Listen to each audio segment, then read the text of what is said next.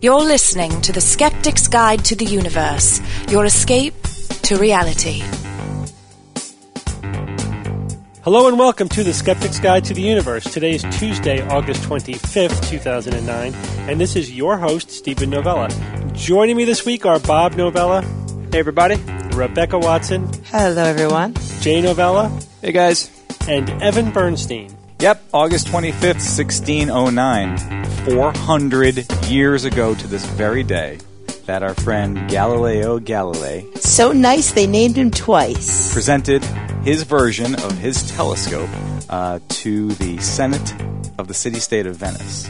Of course, he wasn't the first guy to develop the telescope, right? No, but he wasn't. No. In fact, there were other designs. It was he modified it based on a Dutch design from a telescope that he, I guess, had worked with a year prior. He probably also wasn't the first person to point it up at the sky either, but he certainly was the first to popularize it or to, make scientific discoveries doing that have survived to this day. We're talking about the seeds of modern science and astronomy. To celebrate that, by the way, is a company is making available the Galileoscope. Have you guys heard about this? No. Yeah. No. Yeah. It's part of the International Year of Astronomy. That's they were free, right? Yeah. They're $10. They're cheap. They're really cheap. Yeah, like $10, $15. It's a practically scope free. That's roughly the same size and quality as the one that Galileo used. And Phil Plait reviewed it. He bought one for himself. It has real glass lenses. It really works. It's low power. And there's no mount or anything, and there's no equatorial mount. So does it use adaptive optics? No, it's Probably really not. basic. Probably really not. basic. Yeah. Does it use nanotechnology? No, there's no nanotech in this. Steve, what we need to do is get really drunk, go to Phil's house, and just start screwing around with his telescope. Does it come with a certificate that say you'll be burned if you look into the heavens with this telescope? Sadly, no. That's extra. Well, we do have a few news items to get to tonight. The first one, actually, is a little bit also a Phil Plait-themed news item having to do with death from the skies. This is a news article looking at what would happen if there was a cataclysmic event, such as an asteroid striking the Earth, the kind of thing that would shroud the Earth in darkness for a 6-month period. Now, it's pretty obvious that would be a bad thing. And that would have a dramatic effect on life on Earth. But some researchers, specifically Charles Cockle at the Open University Center for Earth, Planetary Space and Astronomical Research in Milton Keynes, UK, wanted to find out what would happen to phototrophic species if they were deprived of light for 6 months. So these are microscopic creatures, and he had in there phototrophs, which use light to make energy, and mixotrophs. Mixotrophs are mixers. They can make energy from light, but they can also eat dead things and get some energy that way. What he found was a little surprising. It turns out that, yes, a lot of the phototrophs died once they were deprived of light, but some of them actually survived in a dormant state for the full 6 months. Cool. The mixotrophs did just fine. They actually thrived quite nicely in the environment, being already adapted to getting some nutrition without light. And I guess all the dying phototrophs provided a lot of raw material for them. They also found out that after the 6 months, when they restored the light, that the phototrophs, the ones that survived, bounced back quite nicely. And in fact, they were helped in their recovery by the nutrient-rich environment created by the mixotrophs, the nutrient turning over that was provided by the mixotrophs continuing to eat stuff. So what this shows is that even after a cataclysmic event, the kind of thing that would basically block out the sun for 6 months, that photosynthetic microscopic organisms would not necessarily become extinct, that they could actually survive and then repopulate the oceans. I guess that's nice to know, even though we will all be dead and gone, I assume. I don't know. We could probably survive. Depends for 6 on the months. impact. It totally depends on the impact. I guess so. Plus, it's nice to know that now, Steve. I assume now you're talking about a lot of these creatures are plankton, right? The base of the food chain, like phytoplankton. It's nice to know that the base of the food chain will, be largely or mostly intact, or even a little intact after this event. Because once you lose that, then it kind of everything else collapses, escalates. Yeah. I mean, if that showed that even after 6 months the phototrophs wouldn't bounce back, that they would be all dead and that would be it, or even after a shorter period of time, that would be have more dire implications for even a medium kind of a strike. Right. Or this could be a massive volcanic eruption, can also result in the same thing. Of course, a nuclear winter was one of the scenarios that could shroud the Earth for a period of time. So, it's interesting finding. There was another news article that also discussed a cataclysmic, apocalyptic event per se. You guys all heard about this, a scholarly study mathematically evaluating what would happen during a zombie apocalypse. Yeah, I wrote it. Wrote it, lived it, wished Evan, it comes true. you reenacted it. I would worship you in ways that you have no idea. But anyway, this was actually one of those things that happens that makes me go, there are really cool people out there that I don't know about. It's called When Zombies Attack! Mathematical modeling of an outbreak of zombie infection. And this was actually published in a book of infectious disease. It was written by 4 Canadian mathematicians. I'm not sure if they were students or if it was a mixture of students and teachers. There's at least one assistant professor in there, I think. But the basic idea is that this was a instructive treatment to develop a mathematical model for an unusual outbreak. They just picked, the zombie or a zombie plague as the example. Real quick, to go through the basics of the study, they came up with the idea that there would be 3 different ways that they would have to label people and zombies. One is susceptible, which means you're a human that's could be potentially infected with the virus.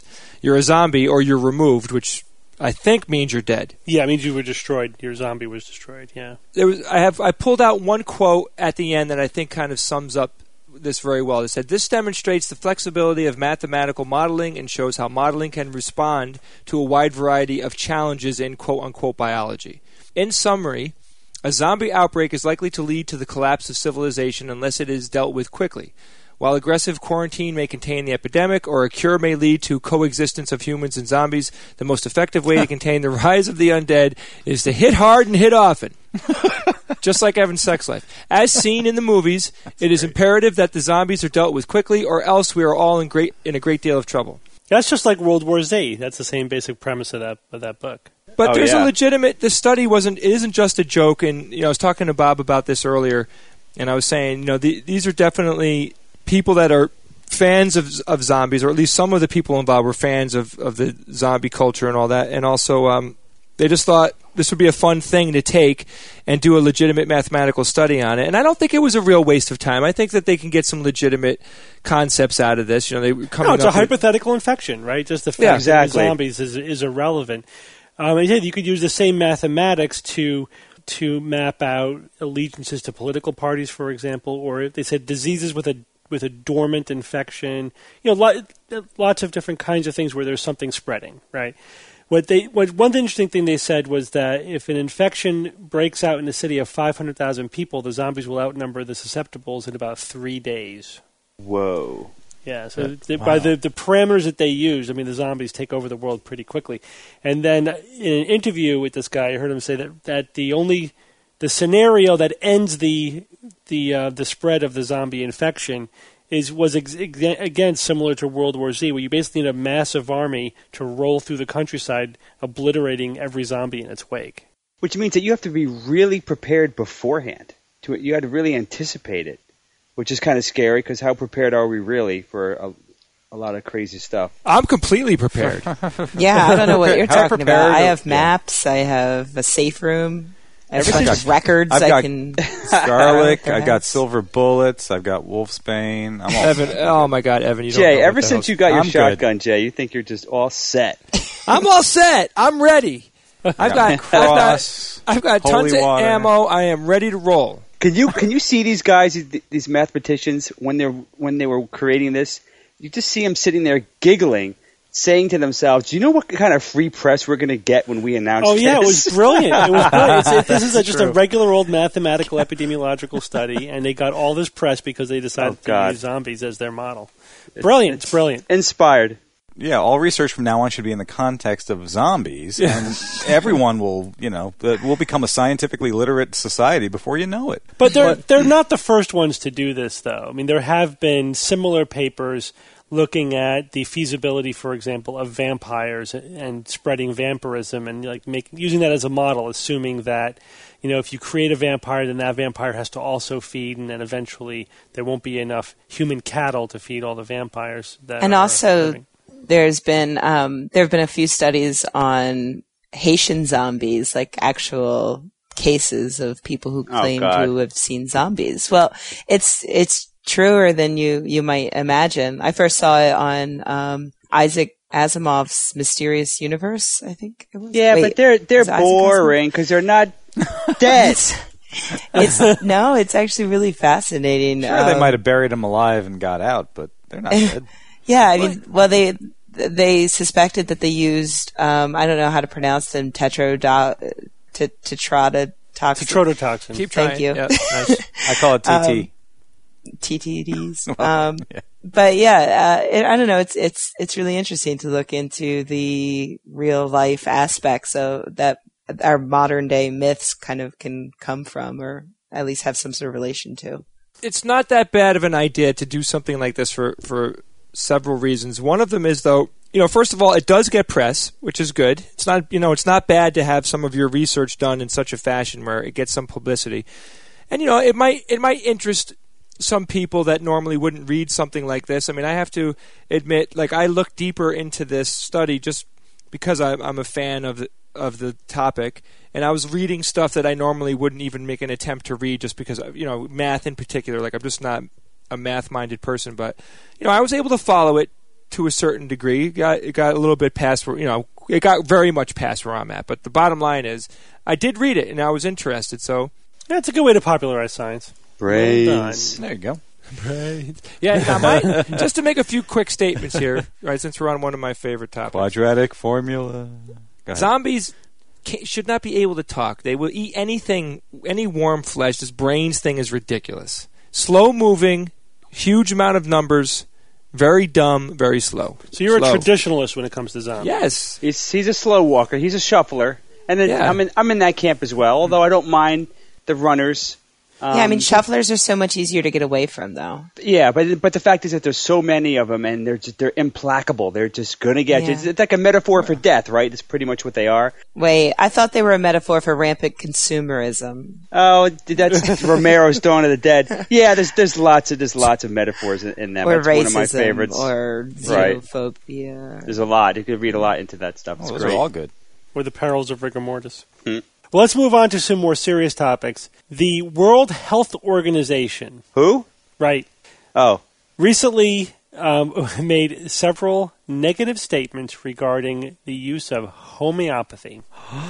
Very, very positive. So, but Did they say them in Britain, and are they getting sued for it? Right. This was provoked, actually, by an open letter from the Voice of Young Science, which is a group of young medics from the UK who are skeptics and, in favor of science-based medicine.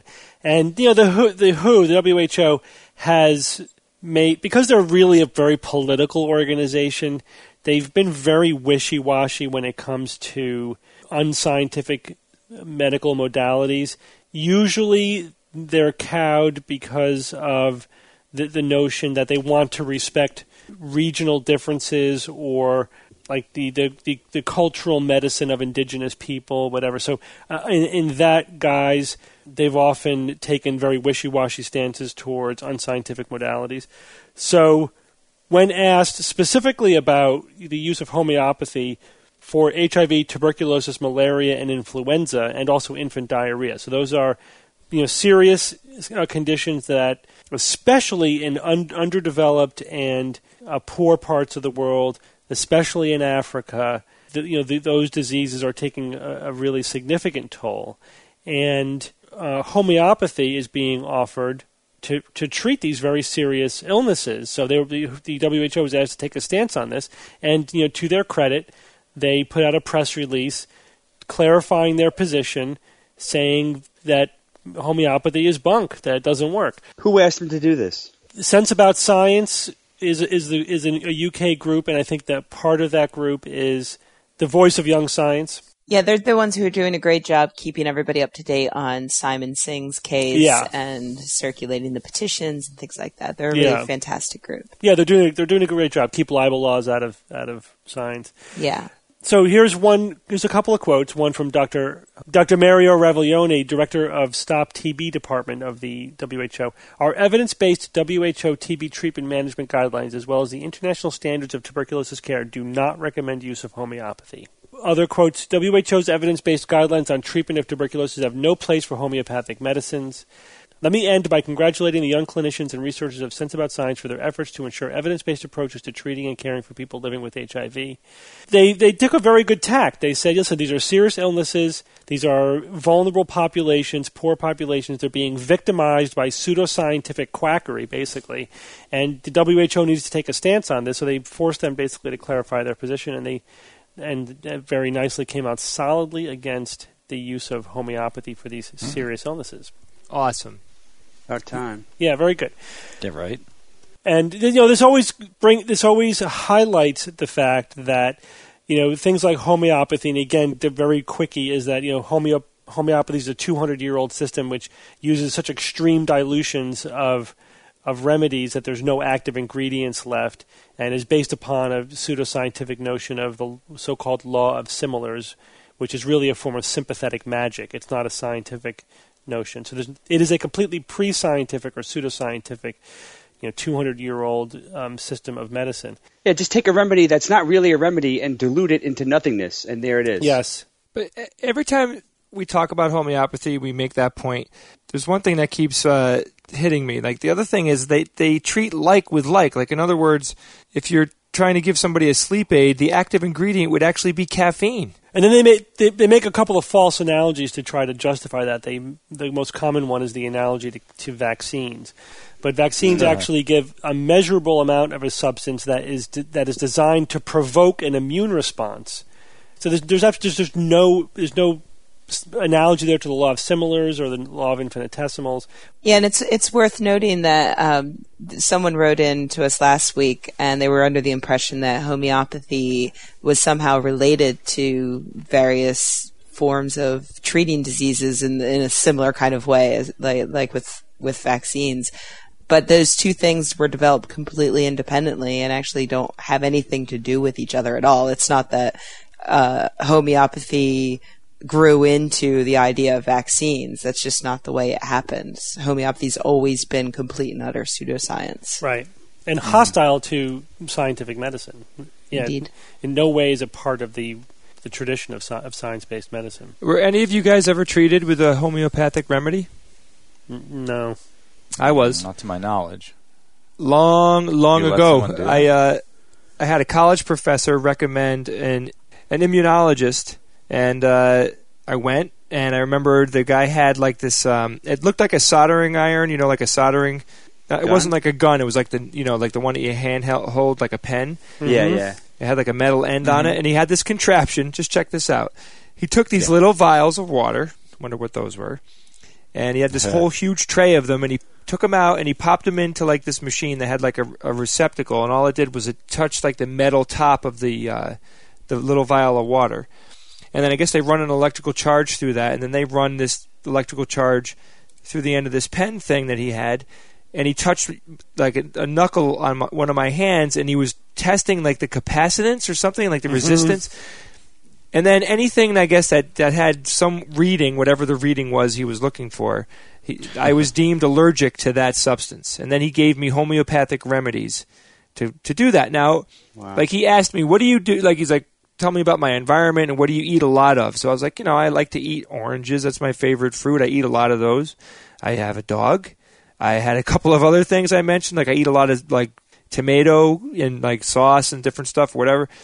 Basically everything I liked or I said that I used a lot, I was allergic to. Yeah.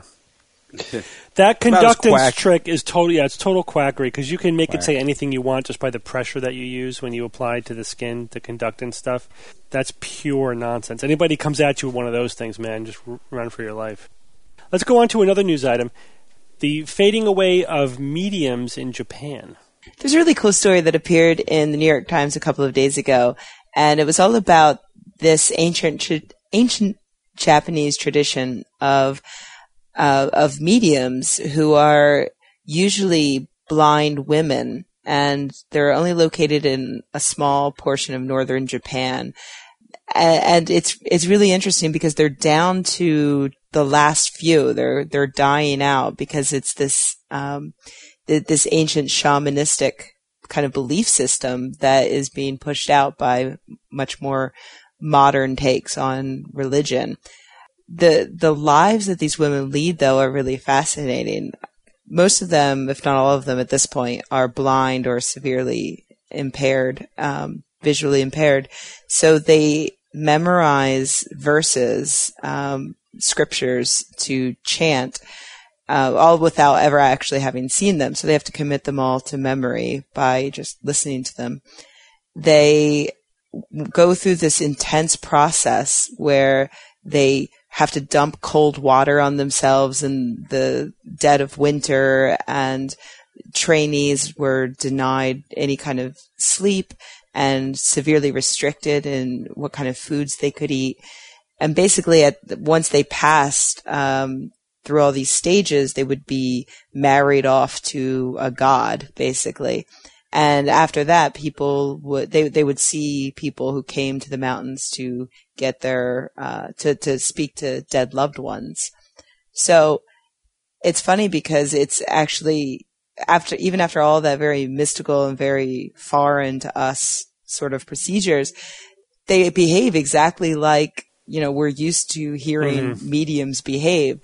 I read some excerpts from a book that was written on them back in 1986 called The Katapo, a study of shamanistic practices in Japan, in which a woman actually went and spent some time with these women who are known as Itako. The way she describes it is that someone would I'll just quote from her, actually.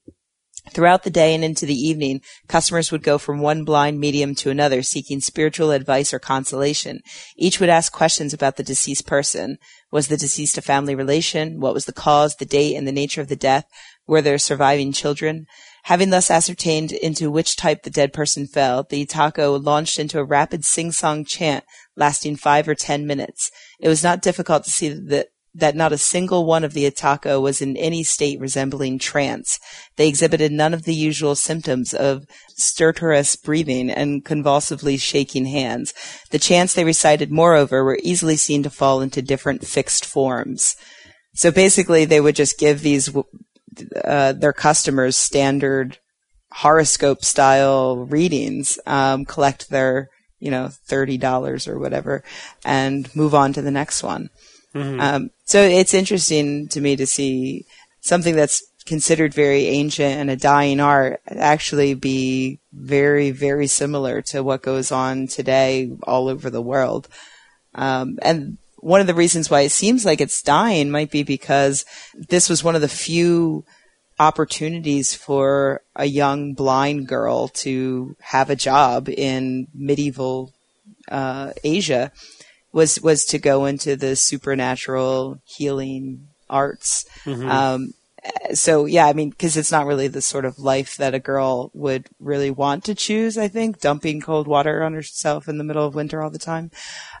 So yeah, I think that now that we have actual opportunities for the disabled and women in general, this is quickly dying away. And now they're literally down to a handful of women left who still go through all of these very ancient rites. Now, when I was reading about this, I was thinking about this question that comes up a lot is how much of superstitions and belief in things like mediums is just part of human nature and will always be with us, and how much of it is cultural. Now, the New York Times article makes it sound like, for example, they write, they have survived government efforts to stamp them out, as well as continuing disdain of many Japanese who look down on them as charlatans who trade in superstition, which I think is the proper view for any kind of medium, is to look at them as someone who's trying to peddle superstition. So that made me think: is Japan culturally less superstitious than, say, than other parts of the world? Well, I don't think so, because I don't think you could ever make a blanket statement like that just based upon one data point like this, because as you know, there are tons of different ways to be superstitious. But in this case, I'm actually, I understand obviously that they are in a way charlatans, and they're not actually telling people's future or contacting their dead loved ones. But in this case, I do think it's interesting because you're talking about a population of people who go into a particular trade because they have no other options. Mm-hmm. You're talking about like they with the Itako, there are various other kinds of prophet style shamanistic mediums in Japan, but the Itako particularly are apparently recruited quite young, or at least they used to be, meaning like 10 years old, 11, 12. So, they're scooping up girls who are blind and who are seen as, different and other, and they literally had no other choice. And you can see it in a lot of other cultures as well. In many cultures, any child, any person with some sort of disfigurement that they were born with, could be seen as being like that's a blessing from God, and so they're raised to be a part of that, mystical kind of supernatural field. So yeah, I mean, while I understand that, they shouldn't be taking people's money to basically give them these, horoscopes, I do have some sympathy for them in the fact that this is literally probably the only opportunity they would ever have to do something for themselves and to actually make a life for themselves. Yeah, I see that point, but I wonder what this made me consider is certainly some cultures are more superstitious than others, right? I mean, I don't think we would say that all cultures are equally superstitious. So, but how much do we have to play with here? Like, how much effect can we have? What is the necessary rate of superstition just because of human nature? Right. And how little superstition could we have in a human culture, basically? And our efforts are trying to make our own culture less superstitious. Yeah, I definitely do see what you're saying. It's tough to tell, isn't it? Because there's so many data points, and oftentimes you've got one superstition dying out only to be replaced by another one. By a lot of shamanistic cultures die out because they're seen as heretical to more organized religion. So now are they better off or worse off? It's, it's kind of tough to say. It depends on the religion. But Steve, what about subcultures? Like, say the subculture, could you define, say, scientists as a subculture and look at it that way and see how prevalent superstition is for a field of, something as broad as, say, scientists? Well, there have been a lot of studies looking at education and being a scientist on beliefs in certain things, and there certainly is an effect, but it's not as simple as you might think. Scientists, for example, may have less belief in traditional organized religions or in some superstitions, but there may have more beliefs in certain things like UFOs or more science fiction-y kind of belief systems, What about the skeptical subculture then? Well, yeah, I think that's sort of self-selected for not being superstitious. So, yeah. What about the superstitious subculture? Right. Darn. They're it. Yeah. Yeah. I mean, I don't know. This is a question we still are investigating and to a degree struggling with is what is the potential? Are we always going to have to deal with superstition in one form or another? Is it, if we stamp out one thing, is just going to the human need or tendency for superstitious belief or religious belief just crop up in some other form? Yeah. Like a whack-a-mole kind of thing? Or history would suggest that would be the case. Well, of course, yeah. Most of human history is rife with it. I mean, only recently have we started to sort of break away from these things. I think we'll see it until we upload our minds into computers. I think so. Interesting. One more news item. This one's really interesting. A Canadian scientist is trying to turn a chicken into a dinosaur. I fully support this. Wait, what came first? Nothing can possibly still taste go like wrong. Chicken, though, or what's going to happen? I'd love to find out. I mean, can you imagine Wouldn't that be great? Yeah, well, Kentucky Fried Dinosaur, that would be awesome. But I don't know that we're necessarily really going to ever find that out. No, I think the dinosaur would find out if we taste like chicken. Yeah, that's right. Professor's name is Dr. Hans Larson, and he is with McGill. Sounds like a villain, too. This is totally going to end badly. And his assistant, Franz. He's a paleontologist. He is with McGill University in Montreal. In fact, he holds the chair in vertebrate paleontology there. And he's done quite a bit of work, obviously as a paleontologist, a lot of field work and so forth. That seems to be where most of his specialty lies and most of the research that he's done. But recently he's been interested in the concept of trying to, I guess, what is considered sort of reverse engineer, come up with a dinosaur, but based on a chicken embryo. And apparently the way that he proposes to do that, you could theoretically do this, is by when you get the chicken embryo, obviously in the embryonic state, you flip certain genetic levers during that development, and you can reproduce certain parts of a dinosaur anatomy by doing that. Mm-hmm. There are certain experiments that have gone on in which you have something, say a fruit fly, right? And you can take what starts up, I guess, the embryo of a fruit fly, and you can get to it early enough in which, say, it won't grow its antennas normally where its antennas was. You can flip a switch and make extra legs grow out. Right. Fruit fly legs grow where the antenna would have been. If you know what, I guess, proteins to fool around with there.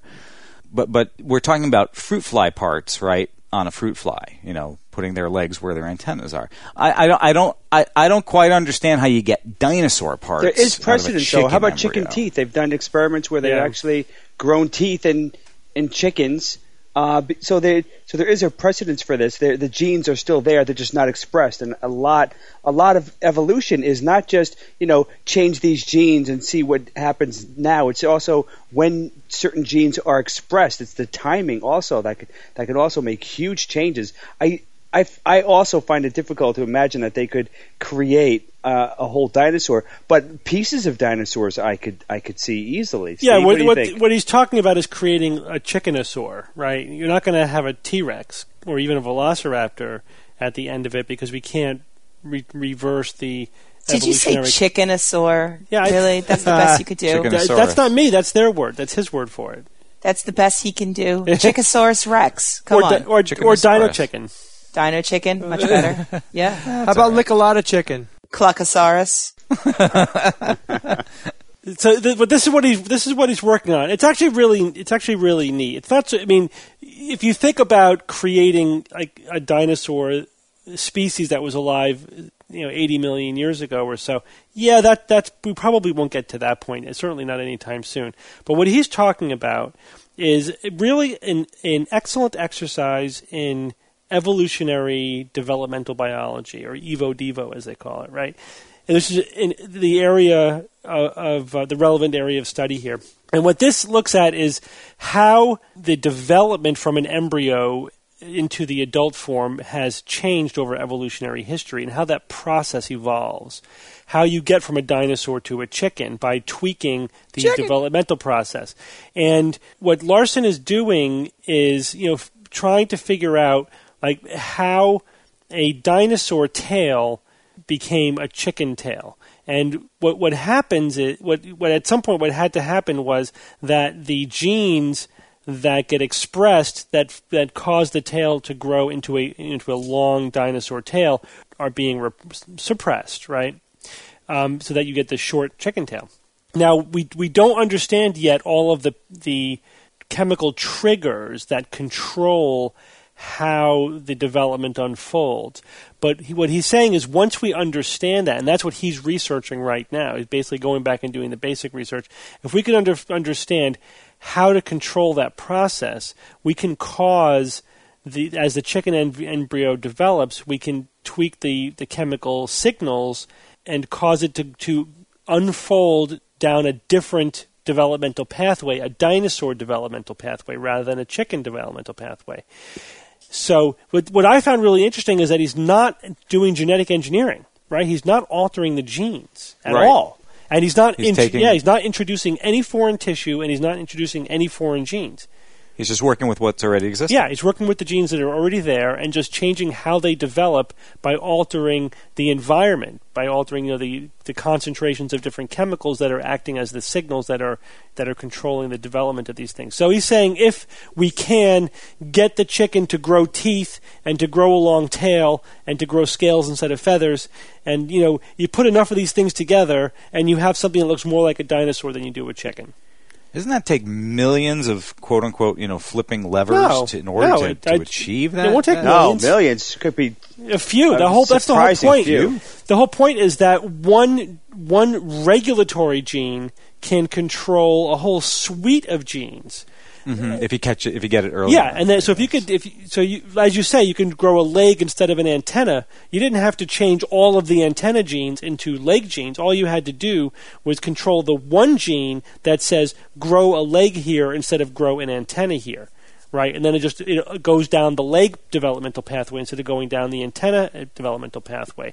So he's trying to make a chicken tail go down a dinosaur tail pathway instead of a chicken tail pathway And it doesn't matter that there's 65 million plus years of distance basically between these two creatures. Well, again, that's why I don't think you're going to get a velociraptor at the end of this process, right? There's just too many genetic changes have occurred. We don't know what all the specific genes would be, but you can get lots of dinosaur features. They are still there in the genes as pathways that are not realized in the developmental process of a chicken, but you can make those pathways are still there. The genes are still there.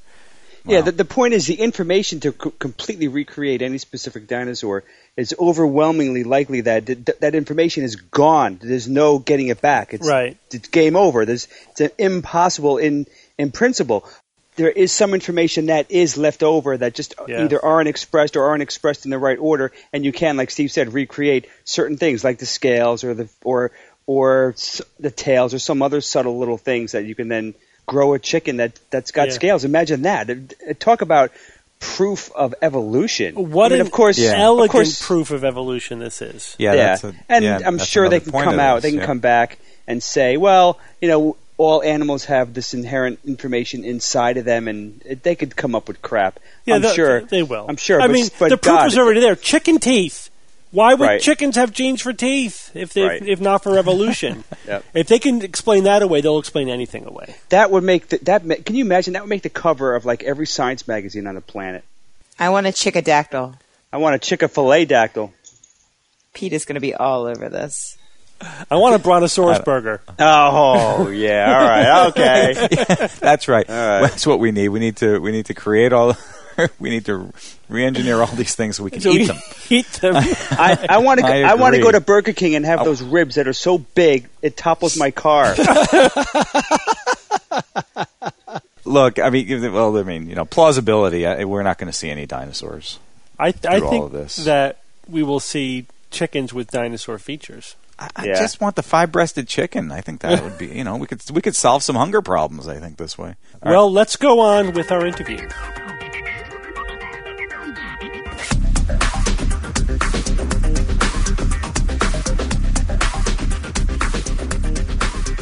Well, we are sitting here at TAM 7 with Jamy, Ian Swish. Jamy, welcome to the Skeptics Guide. A pleasure to finally be here. I'm a long-time listener. Oh, great. Good to hear that. And you are a member of the New York City Skeptics. I am a co-founder and, I guess, vice president of the New York City Skeptics, which I helped create about 20 years after I was a co-founder of the National Capital Area Skeptics. Mm-hmm. So I've been at this founding regional skeptic groups thing for a while. So you're moving around the country just forming skeptical groups as you go. Exactly. Yeah. My work is done here. Time to move on. Kind of makes you the Ben Franklin of skepticism as far as I'm concerned. I'll take that. I was going to say the Johnny Skepticism. Like Johnny Appleseed. Oh, Johnny Appleseed. You could go that route too. Franklin, right? I'll go with the Ben Franklin thing. Yeah. You're going to be involved with the Nexus Conference. The Nexus Conference, which is a very exciting cooperative event with yourself and New England Skeptics and the New York City Skeptics, and the idea that we've been kicking around for a while of a regional conference. So we're going to start with a one-day event on September 12th with actually robust cast of characters, I'm pleased to say, and hope we start something good that goes on and gets bigger. And you're going to be emceeing, is that correct? I am indeed going to be emceeing. Yes, exactly. I will, for better or for worse, I will be the host and perhaps the comic relief. That's usually, I always say that the tradition of the skeptical movement goes, centuries and centuries old of rational inquiry and critical thinking, and is always filled with educators and scientists and researchers and academics, and then some guy who does card tricks, in the room. There's always that guy. And that goes back very far, 400 years in the written literature. Mm-hmm. And of course you are a magician. I am. And magicians have a very respected place in the skeptical community. I suppose within the community that's fair to say, because we have a long-standing presence in it. And I think people appreciate the natural... There's an affinity between the natural connection between magic and skepticism. Well, I think the connection is not always so obvious, and it's something I often have to speak to in my public speaking engagements about the subject. The question that arises is, why is someone who deceives people for a living concerned about people being deceived? On the face of it, that's a bit of a conundrum. Mm-hmm. But the question really the answer goes to actually a moral issue when it comes right down to it. Because when I say the word magician, I say I'm going to fool you. There's a world-famous conjurer at the turn of the 20th century, Carl Jamy, who said the conjurer is the most honest of all professionals. He first promises to fool you, and then he does so. And so I'm stating that moral contract with the audience. I'm going to lie to you in a moral framework. And so magicians get, not all of us, but some of us, get uptight and unhappy when we see the tools of our legitimate, honest lying misused by those who would use it to deceive people about how the world works. And that tradition goes back very long. As I mentioned, 400 years ago, a book was written in England called The Discovery of Witchcraft, 1584, by Reginald Scott, which had a little section on magic. Now, it was not a book about magic. It was really a book of critical thinking. It's a classic Elizabethan text. And what he was doing was he was debunking, he was a barrister, and he was debunking the witch burnings of essentially of Jamesy in England, slightly pre-James. And when James took the throne, he actually ordered all copies burned. Usually the sign of a good book. Yeah. Right. But he was saying that, in fact, given the context of his time, Scott wasn't even saying quite that witches don't exist. They might exist, but what about the evidence that's being used? I don't think the evidence that we're being used is sufficient. Right. And part of his claim was his case was, here's a little chapter on magic tricks. If you see how these magic tricks work, you'll see that these are certainly not evidence of witchcraft. And so this begins this long-standing intersection of critical thinking. And he was an abundantly rational mind. If you read Discovery, once you get past the Old English, it's a really contemporary mind. I would have loved to have had a brew, in London with Scott. It's really a refreshing mind to read. Of course, 250 years later, there's Harry Houdini at the birth of spiritualism and the birth of parapsychology as an alleged science, literally the birth of it.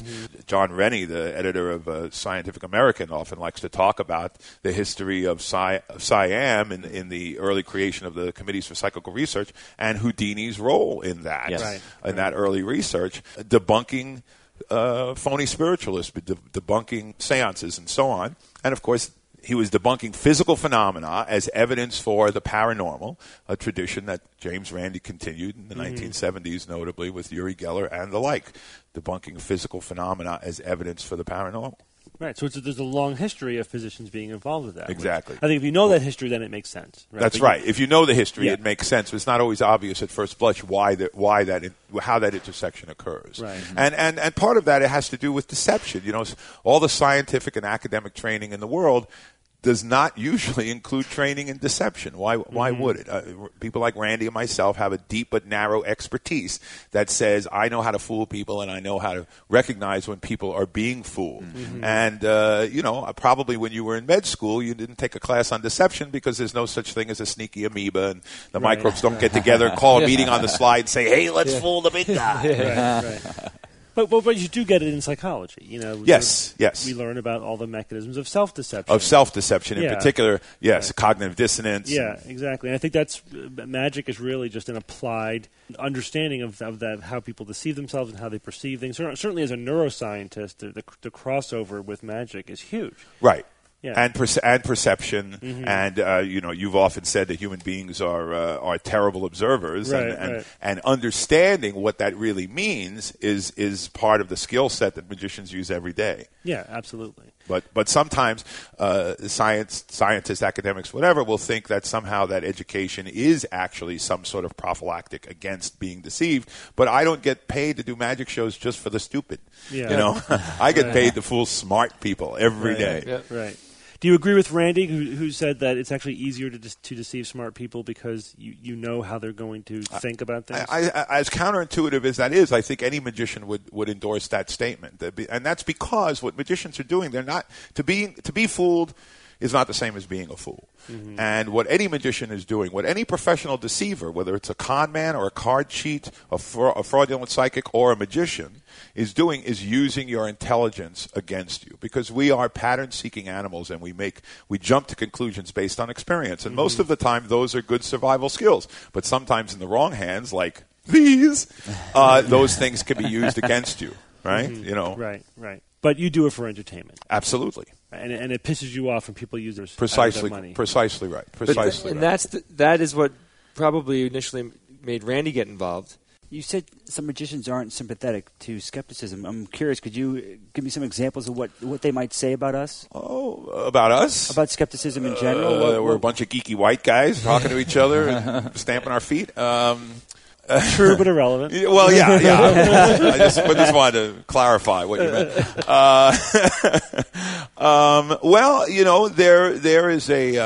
There is a school of thinking in magic that likes to link magic with its occult historical underpinnings. Part of that, I maintain, comes from the confusion of the word magic, which has multiple meanings in contemporary English. And whether it means conjuring, which is a nice Britishism that unfortunately we don't use very commonly here in the U.S., or whether it means the occult. And so the fact that something akin to magic might have been used by shamans and the underpinnings of religion, and that might have actually served good purpose in its time, is something that some magicians want to invoke in their work. Skeptics sometimes often operate under the misapprehension that, well, if we just present the evidence.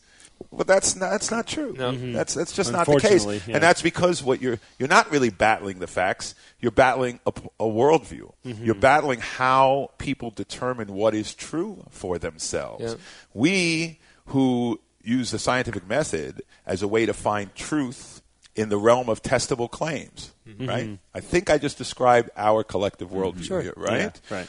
But what does somebody else mean by evidence? Well, there's people in the world mean something very different than what you and I mean. Cult of personality is people get their evidence, they'll believe evidence presented to them. I'm not a doctor, but I play one on TV. Yeah. Yeah, or I do a PBS special to sell my books. Yeah. Mm-hmm. Before we switch off the topic of magicians, is there anything in the magician community, or what would be the right way to put that? That's by the way? Fair enough. Okay. Do you ever talk to other magicians and say, hey, you shouldn't present yourself with that? You have a little cult. I'm thinking of someone in particular. I don't want to name them, but Chris Angel. But he definitely goes for the cult following thing. He, in my opinion, he rides that line of I went to his website and he calls his his fans like the faithful or whatever. I just felt like he wallows in that mystique in a way that made me uncomfortable. I don't know if you agree with that. I would disagree with that. I think, and we touched on this at a panel earlier today, and the question is, what claims is he making? I've never seen Chris make any paranormal claim in his work. In fact, I've seen him disclaim them. Mm-hmm. And as far as in that framework, you're talking the cult of personality, if you want to use that phrase, no differently than Madonna does, or any pop culture star. In the end, any performer is selling a personality. I think that's what Chris is doing there. So I have no problem with that. I have a problem with someone selling a worldview. Chris is not trying to tell anybody what kind of medical care they should get. So. But do you as a magician, do you feel compelled to tell other magicians who are riding that line, hey, maybe you shouldn't do that, or do you go? Well, there is ongoing debate regardless of face-to-face confrontations. I think more importantly, it's important to understand that there is ongoing and constant debate in the magic community about these issues because there are people on the skeptical side who support the skeptical movement openly. like myself.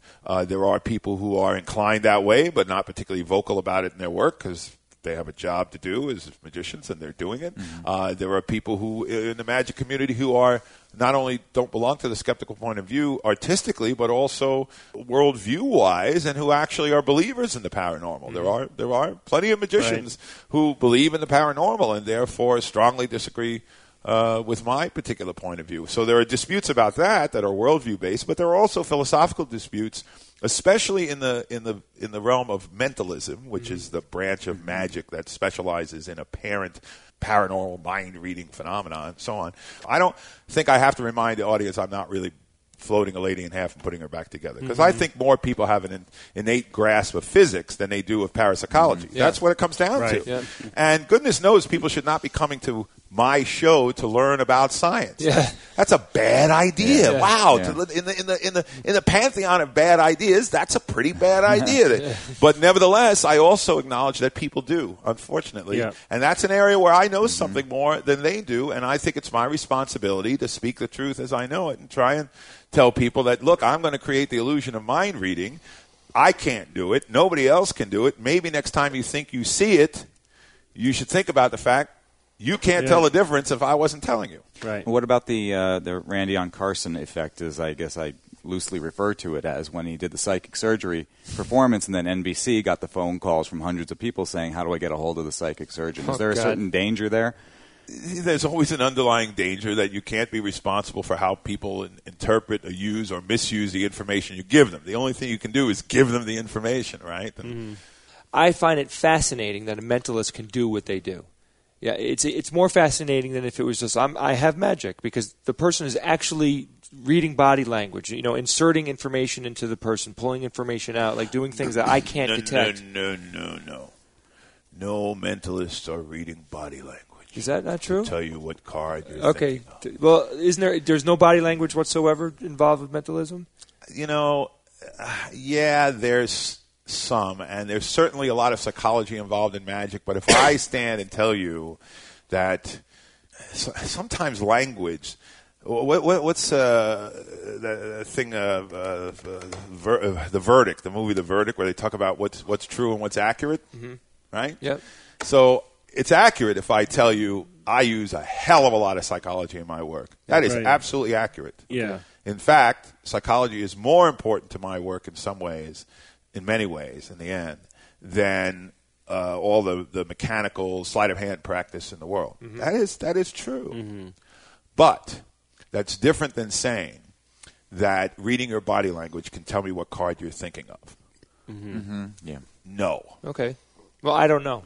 Right, but this is the thing, and here's where the argument occurs. You've exactly hit on the crosshairs of where the argument occurs, and there are many. It's become very popular in mentalism now to use those kinds of what magicians call presentations. It's a device to make the piece entertaining and interesting, and I use it in my own work. I have pieces I put on stage where it appears to be about body language, it appears to be about reading people, but then I explicitly try and say, I can't do any of these things, and neither can anybody else. If you thought the stuff was real, you wouldn't be an audience; you'd be a congregation. Yeah. I like that. Very good. A good line. That's a good T-shirt. As long as you put my name on the bottom of it, for having written it, it's fine. That's awesome. Absolutely. Yeah, that's just reading the body language is just another distraction. It's sort of a different, yes, and it's another theme. It's another thing that makes it interesting, and that's fine to a point. But isn't it ironic that I said, when I was trying to tell you what my idea was, I said, I'm a practiced skeptic and critical thinker, and then I just launch right into the BS. Yes, you know what I mean? Right. Well, you're not a magician, so you don't know. But there you go. Doesn't matter. Right, exactly. And that's because you saw a convincing demonstration by a talented magician who's putting ideas forward that don't seem completely far-fetched. If he said that his ability to float the lady was a paranormal power, you'd go, throw him off the stage, right? But you know more about physics innately than you do about the paranormal. Right. Can I ask what you think about neuro-linguistic programming? Bullshit.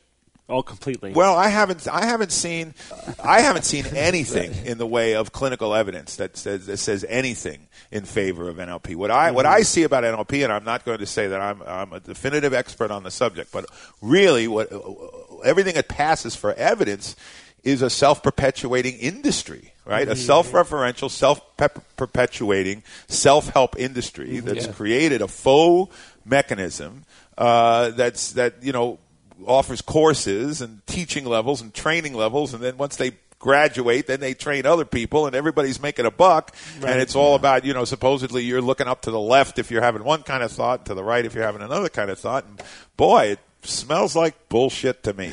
Right. Ray Hyman, who's here at the TAM conference, was on a select committee many years ago in the early days of NLP looking at it. I know they found nothing. Right. And I don't see that subject being debated much in the actual scientific clinical community. I don't see it there, right? And you'd think that with everything going on, I mean, is there any field today that isn't using an fMRI for something? Right? But I haven't seen the fMRIs in NLP. Where's that? Yeah. Right. So can you give the audience a quick example of what people may think could be a real, Well, it's all this quasi-science of manipulating other people through using language and gestures and sensory input, to distract them and whatnot. But let's pause right there and say that the notion, I like to say, because there's a big movement in magicians, especially amongst mentalists, who are big believers in NLP. Okay, Yeah. And there's magicians and mentalists who have made a lot of money repackaging that stuff and selling it to magicians. And in counter to that, in my own lectures to magicians, I often say, the notion that what I say may affect what people think is not an extraordinary claim. I think that's pretty much the way language works. Yeah. You say something, people hear it and think something about it. Right. But NLP seems to have these books this thick and tapes and videos and everything else that go, well, when I say red, I mean a color somewhere on the spectrum of, what? Right. Yeah, I agree. I mean, I looked at the claims like that. Again, it smells fishy to me, and I haven't. As deep as I've dug, I haven't figured out where the actual studies and evidence is. And then they say, well, it's kind of a pseudo secret kind of. Yeah. Oh, great. That's how science works. Yeah. So that doesn't quite work. But we're not talking about like human behavior type things. Like, well, I'm going to give you an example, from Darren Brown. Like Darren Brown is a magician who. His cover is the NLP, right? But to some degree, he has partly. He has a lot of YouTube videos out where he says he claims to be using NLP to do certain tricks, but in fact, he's doing tricks. Right. But one thing I'll say about Darren, who is a colleague and actually one of the best TV performers in the magic and mentalism realm in the world, I don't think I'm violating a confidence, and if I am, hey, screw it. I think that with Darren. If he says that there's a particular thing that is the mechanism behind what he's doing, that ain't it. Just cross that one off the list. So in other words, like there are times when it really looks like he's using hypnosis. Not a chance in hell. Yeah. But there may be times when it looks like something else. It might be hypnosis. Right. Wow. Okay. Wow. So I think you can kind of make that assumption. That's one of the things that makes him a great performer too. Yeah.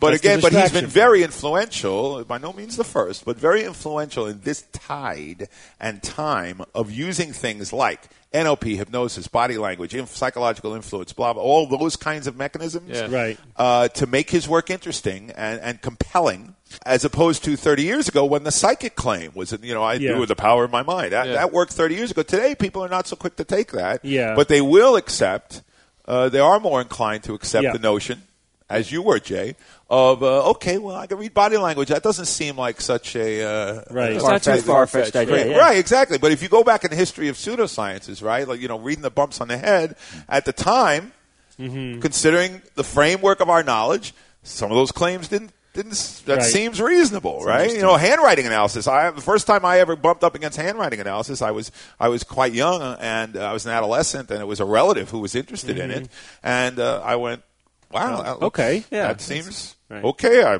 I put the capital letters way up above the line, and I got a little bit of ego, and I come down the end there. I must be in a bad mood or whatever. I mean, it seems, but plausible. But common sense is, as science, pretty much sucks, doesn't it? Yes. Right? I mean, that's why we invent the double-blind test. without that, what do you got? Right. You got common sense, and you're screwed. Yeah, you're right. I have a good anecdote about the difference between magical savvy and being a scientist. David Blaine, who is again another. I think is some of the stuff I saw I was entertained by. I'll say that. Okay. He's a good close-up magician, and he's actually tremendously influential in terms the most influential television magician of our time, because David had the idea of turning the camera on the audience as a substitute for credibility, because the issue of magic, not to take you off your point, but the issue of magic always on television is what makes it credible, at the distance, because the effects of magic are really not very robust when it comes right down to it. I can change a red ball to a green ball. Worship me. I mean, nobody cares, but they care because you're up close and it's real. Once you put it on television, you have that distance, right? So David had the idea of bringing it out in the street, off the stage, taking it out off the stage, bringing it out in the street with a camera crew, pointing the camera at the screaming girls on the street, and you go, "Wow, that must be really happening." It's interesting. Right. And the result is. Chris Angel, Darren Brown in England, Cyril Takayama in Japan. Followed it. All these guys that's how we look. That's how we do magic on TV today. Yeah. So for this, David deserves credit. My anecdote, though, is before I get totally off this point, is that he does skirt that gray area of trying to maybe claim he's got some powers and a little, not much. And he, as part of his attempt to do that, he actually got involved with some neurosurgeons at Yale, and I'm a neurologist at Yale, right? So this is where my insight now comes from on this, and he totally snookered them, completely snookered these neurosurgeons, and it was funny for me for them to tell me about what was going on. I'm like, oh Christ, this guy totally snookered you. I'll give you one example. Go ahead. Well, EEG stuff and other things, but the one thing that was funny was there's actually this other guy who's a neurologist in my department was saying that the card trick where he says, "Tell me when to stop," and he flips his fingers across a deck of cards, then he pulls out the top half of the deck and says there are 23 cards in this stack. Right. And this neurologist is telling me that this performance that he did, this is while he's in a bed at Yale New Haven Hospital with EEGs on his head, right? Okay. David Blaine. And he said, Did the fact that he was doing a card trick suggest to them but maybe... So they knew he was a magician, but they thought he was using extreme physical talent rather than trickery. So what the neurologist said to me was, his fingers are so sensitive, he can feel that there are 23 cards in there. I'm like, dude, it's a trick deck of cards. I know how to do that trick. I mean, you have to make one card shorter than the or rest long or whatever. It's that's probably not the method. Well, that's one way to do it, but I'm sure it's not his super sensitive feeling in his fingers. I'm reasonably sure of that. Yeah. And that's a damn shame. And that's the same thing that happens. It happened in spiritualism in the mid 19th century with prominent scientists, William Crookes and the like. Right. And it happened in the 1970s with Geller and so forth. And again, I come back to that issue. This has been the message of magicians all along. This has been for as long as parapsychology has been around as an alleged science. It's a science without one replicable paradigmatic experiment. Right. 100 and some odd years and 150 years later. So we use the word science overly generously, but okay. In 150 years of parapsychology as an alleged science, Harry Houdini was there. James Randi is here saying, you can have all the experts in the world. You need a magician just in case somebody might be fooling you. Yeah, right. Because you're not going to know. Well, thank you, Jamie. A pleasure to have you on the show. Thanks so much for having me. Really a delight to be here. Look forward to the next time. Thank you. Great. Thank you. It's time for Science or Fiction. Each week, I come up with 3 science news items or facts, 2 real and 1 fictitious. And then I challenge my panel of skeptics to sniff out the fake. Is everyone ready for this week? Yes. Yes. Si, senor. Still smarting from your whomping last week? I don't even remember it. Here we go. Item number 1. A new study shows that women tend to be more tentative and uncertain in their social interactions than men. Item number 2. A recent study finds that when lost, people really do walk in circles. And item number 3, recent evidence shows that obese people have 8% less brain tissue than those of normal weight. Evan, go first. Women tend to be more tentative and uncertain in their social interactions than men. Kind of on the surface, I think you think that might be the case, but, these new studies that always come out often show the opposite. So I'll say that one's I don't know what that one is. I'll move on. And then the recent study finds when lost, people do walk in circles. Now, I know there's some. It does have something to do. Like if you are walking and you are lost, I think based on if you're right-handed or left-handed, you have a stronger push off with one leg or the other. And tend to, if you walk far enough, you'll start to like arc. If you don't exactly have a direction that you're or something that you're paying attention to keep you on a straight line, you will start to curve in a certain way. So I think that one's correct. And then more recent evidence, showing obese people have 8% less brain tissue than those of normal weight. What the heck is the correlation there between obese people and less brain tissue? I'll have to take a stab at either the women tending to be more tentative. I'll say that one is fiction, that women tend to be more tentative and uncertain in their social interactions than men. Okay, Jay. Okay. A new study shows that women tend to be more tentative and uncertain in their social interactions than men. Right off the cuff, I would disagree with that. Just from my own experience, I don't really see that. A recent study finds that when lost, people really do walk in circles. That does make a lot of sense. I immediately think if they're walking, well, then they're in a city situation, and if they're lost, they're looking for something. So I could potentially see them walking in circles around an area to find what they're looking for. That makes a lot of sense to me. And recent evidence shows that obese people have 8% less brain tissue than those of normal weight. 8% seems like a lot. I mean, I would imagine that loss of brain tissue is the result of shrinkage of the brain. Maybe there's a correlation between overweight people and lack of exercise, poor diet. So that's actually saying that fat people are dumb. Whoa. Yes, in one very extreme way of putting it. I mean, I don't know about that. Let's see. I know that the first one is fiction, just from my personal experience. So I'll just go with that. Okay, Rebecca. Okay. Well, I don't think that less brain tissue means that you're dumb, but I can see how that's believable. Dumber. If over a lifetime someone was obese. Obesity can cause a lot of health issues, so it could, maybe as you age, reduce your brain tissue and lead to early Alzheimer's, things like that. That certainly does make sense. And yes, people do walk in circles. I'm sure of it, because I'm not really sure, but I've done it before. You yourself have walked in circles? I've walked in circles. So you've been lost. No, but that's because one of my legs is shorter than the other. So. Interesting. I'm kidding. That's actually pretty common. Probably is. Yeah, one of my legs is a little bit shorter than the other. So I'm going to agree with the group and say that women do not tend to be more tentative and uncertain in social interactions than men. In fact, I think women tend to be more outgoing, while men tend to be more of the loner types. Are you sure?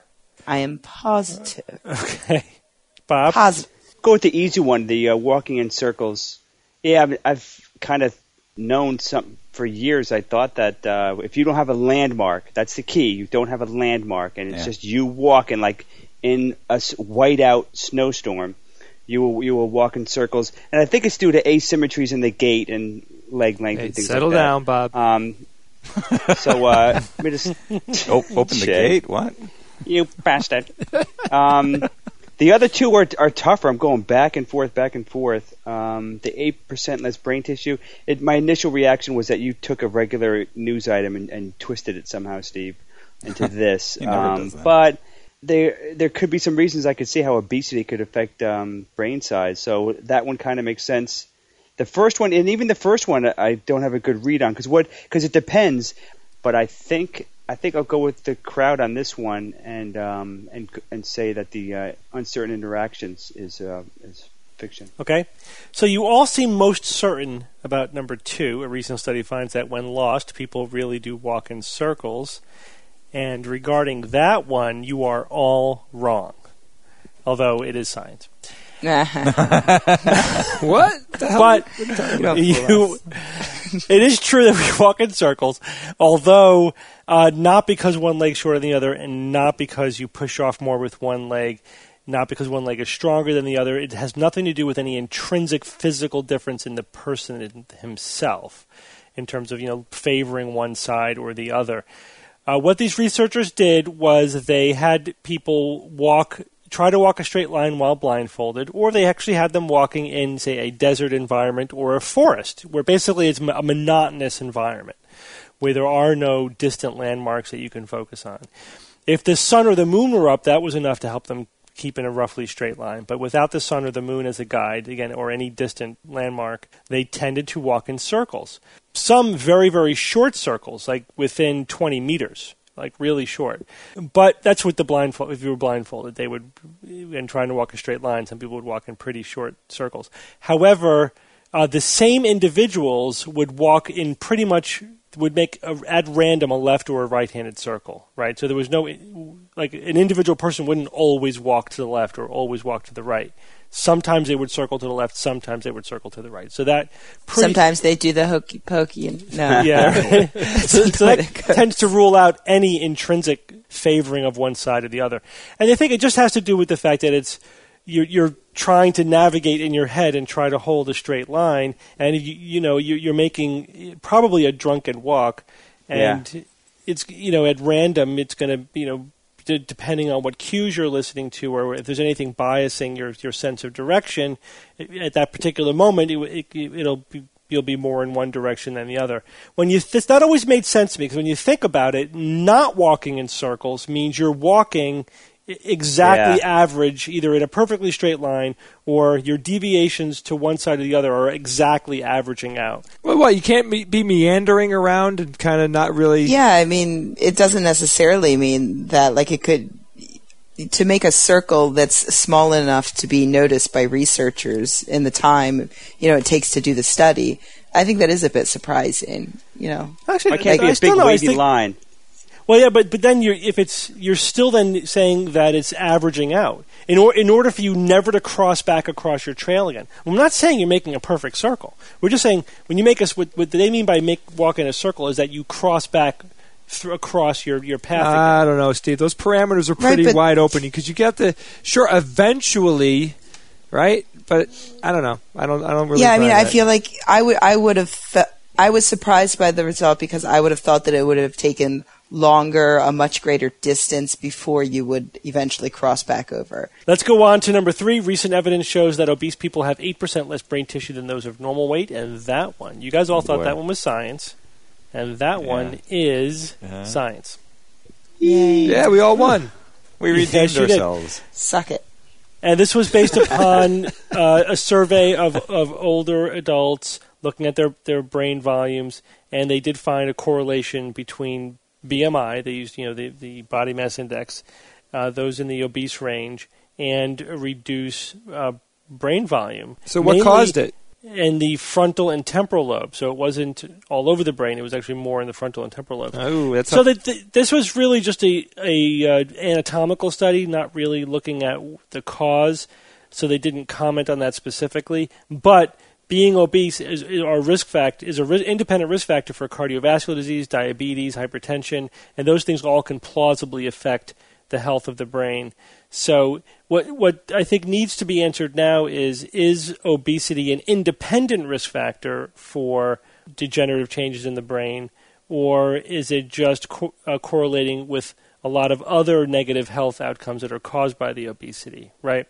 What all this means is a new study shows that women tend to be more attentive and uncertain in their social interactions than men is completely false. A lie and a falsehood. There is a stereotype that men tend to be more direct while women tend to be more tentative. Have you met Rebecca? Rebecca would then, of course, be the exception. However, what the sociological researchers did is they examined men and women, and they had them communicate through email to a person that they were told was another male, or they were told was a female, and about a topic that was either guy-centric, female-centric, or gender-neutral. So, for example, they could have told a guy to offer some opinion about buying makeup to a girl. So a situation in which he was likely to assume that the person he was talking to had much more comfort and knowledge about the topic than he did, that the guy would tend to be more tentative in their statements. And the operational definition they used was, did you use any weasel words? Did you use any qualifications like maybe or I don't know, or did you qualify it with a question at the end like is that right? What do you think? Or did you just make a flat statement of what you think? So guys tended to be more tentative when talking about topics that were more female-centric to women, and then somewhat about female-centric topics to men. Same thing with women. Women tend to be more tentative talking about like cars or whatever to guys, somewhat to other women, and then but girls talking about girl topics or guys talking about guy topics, they were not tentative at all. Or if they were talking about gender-neutral topics, they were not tentative either. So the bottom line of all this is that the degree of tentativeness seemed to do with the comfort with the topic and who you're talking with. Do you think that you're talking to a peer or somebody who's likely to know more about what you're talking about than you do, rather than the sex of the person talking? So there was no difference between men and women in terms of their tentativeness. Well, congratulations, everyone. You and your short leg. Well done. Yeah. We're going to call you Meat Leg. Meat Leg, Meatle G. Meatle G. That's still funny. Oh, God. I love it. So, Evan, get us up to date on Who's That Noisy? Yeah. Let's take a listen at last week's Who's That Noisy.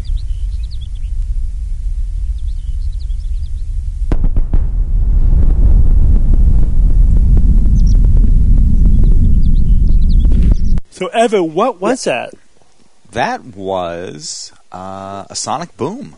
Really? That boom, yes, it was. I got that off the NASA website. But far away. Off the NASA site or the Massa site? NASA. Okay.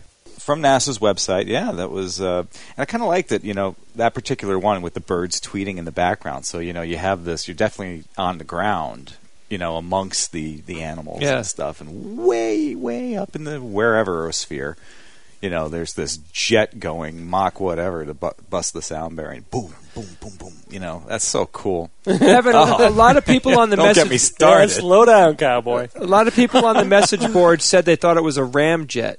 Yeah, but, there was one person who guessed breaking the sound barrier first and correctly, although they thought it was a supersonic car breaking the sound barrier. Mm-hmm. But I'm going to give it to them because they were the first one to mention breaking the sound barrier, so technically they're correct. And that was M. Willie. Willie. Do you know what was breaking the sound barrier, though, to produce that sound?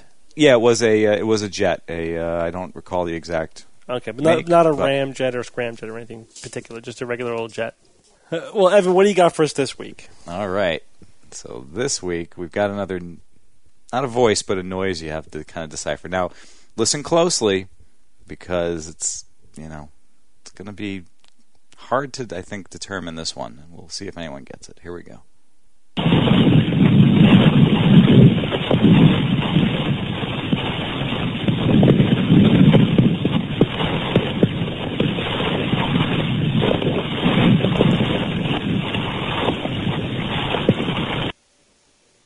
That is definitely somebody who forgot to turn their phone off in their purse.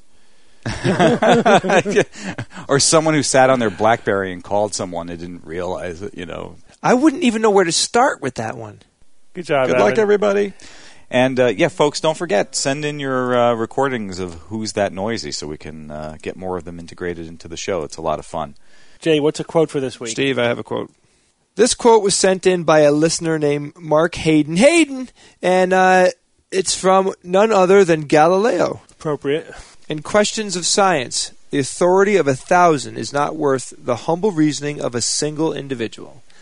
Galileo Galilei! That is a very appropriate quote for Galileo.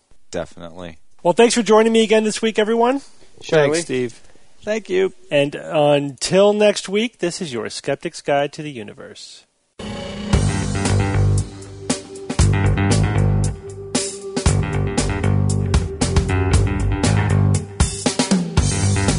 The Skeptic's Guide to the Universe is produced by the New England Skeptical Society in association with the James Randi Educational Foundation and Skepchick.org. For more information on this and other episodes, please visit our website at www.theskepticsguide.org. For questions, suggestions, and other feedback, please use the Contact Us form on the website or send an email to info@theskepticsguide.org. If you enjoyed this episode, then please help us spread the word by voting for us on Dig or leaving us a review on iTunes. You can find links to these sites and others through our homepage. Theorem is produced by Kineto and is used with permission.